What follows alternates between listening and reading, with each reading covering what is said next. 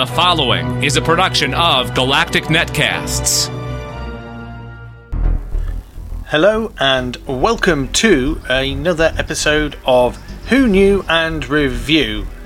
And this year, you can probably guess by the time, it's only a review of the Christmas episode. So tell me, what did you think? No, I want to know. I'm keen to know, and I'm asking you right now, what did you think of the Husbands of River Song? Well, I'm about to tell you what I think, but I think if I tell you that now, that you can email me at tardis@gncasts.com. Maybe, just maybe, you'll let me know. Okay, so two things were bound to happen. What would this be? Christmas. I think it's a given at Christmas that it's always going to be a slightly lighter mood. I mean, it sort of had to be, didn't it? I mean, for the Doctor, it ended a little bit unhappy. So I suppose it needed to be lighter. It needed to be a little bit more. It needed to have a little bit more swagger, a little bit more fun about it. And fortunately, that's pretty much what we got. I mean, sure, he was a little bit of a curmudgeon. He had his little sign on the TARDIS telling us that carol singers will be criticised, and I like that. That's like the harshest thing ever.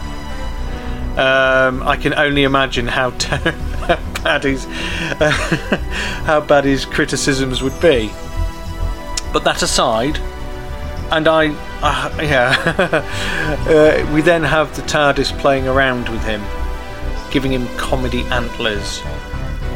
Now, when we see Nardell appear, are you the surgeon? Are you the surgeon? In a typical Matt Lucas voice, that scene there just set the tone nicely. It really made me. It was really quite heartwarming, especially when he berates the TARDIS. I think little pieces like that it's what Doctor Who is. It shouldn't always be the weight of the world, universe, companions on shoulders. It should be something nice and fresh and fun, and that's what we got. So I say two things. The second thing we will come to, and that is the change of direction.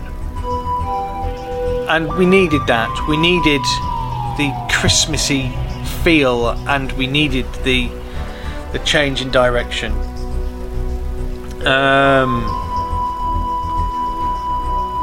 It's always going to be a little bit warmer and lighter, with more fake snow than you can shake a snowman's stick at.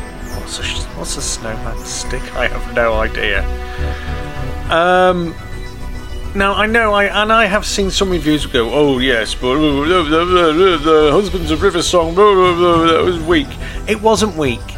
It really wasn't weak. Okay, sure, the whole episode does stand on one joke entirely, and that's the fact that River Song doesn't recognise her husband's new face, and that's played for laughs, and that's played over and over and over again.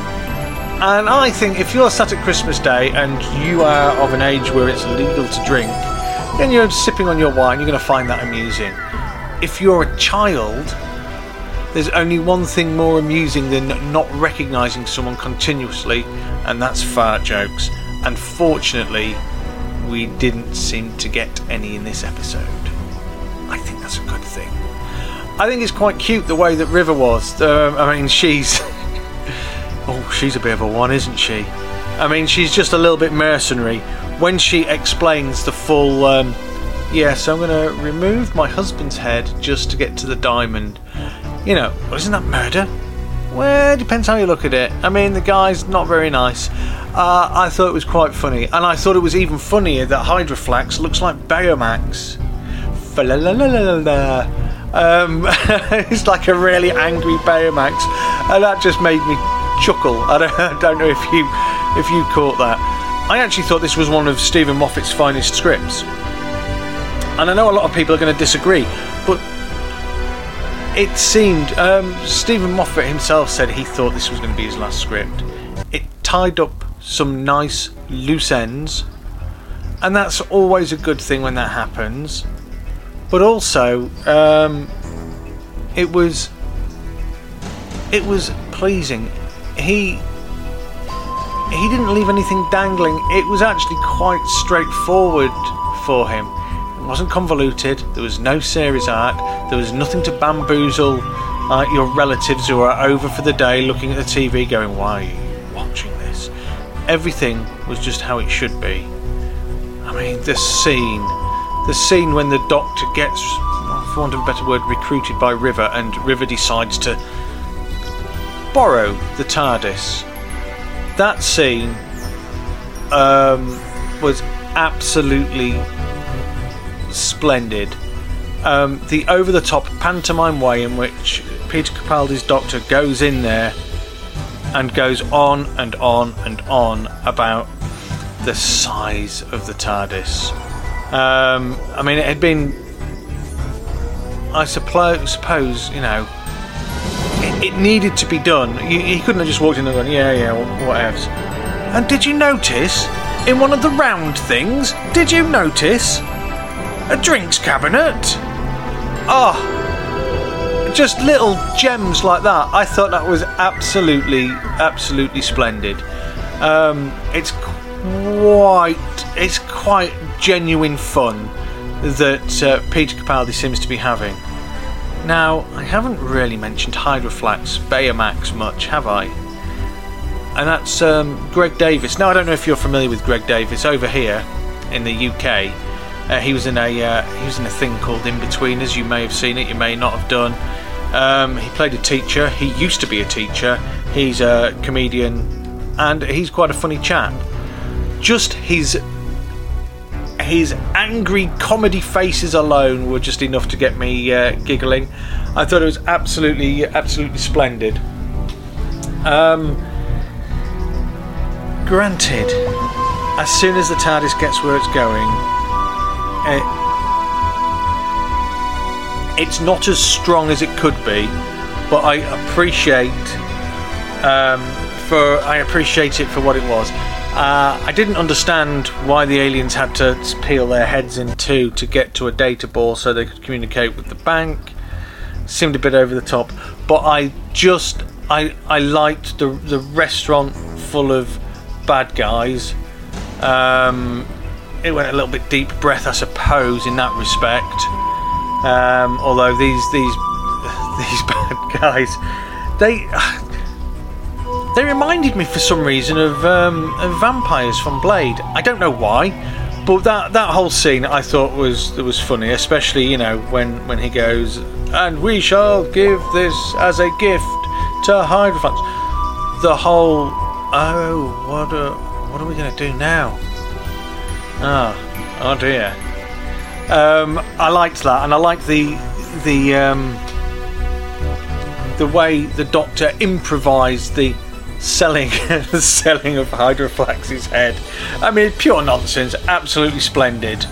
As was River's escape plan, which I thought was absolutely fantastic. Although it does strike me she does go around a lot telling people that she's a time traveller. That's going to cause some bother, isn't it? You know, if people from the present or people from the future know of River who's from the future but hangs around it, it's all a bit still. I thought Capaldi and Kingston were great double act. The interplay was just absolutely splendid. I mean, the scene alone where River gives a speech about the Doctor doesn't love me, you know, just that scene there was absolute. I mean, I want to see some outtakes. If there weren't outtakes from this, then there is something really seriously wrong. And then the ending was bittersweet, which all endings are, I suppose, because it did symbolise the beginning of the end of River Song, which is a huge shame. I think she's a character that could have been played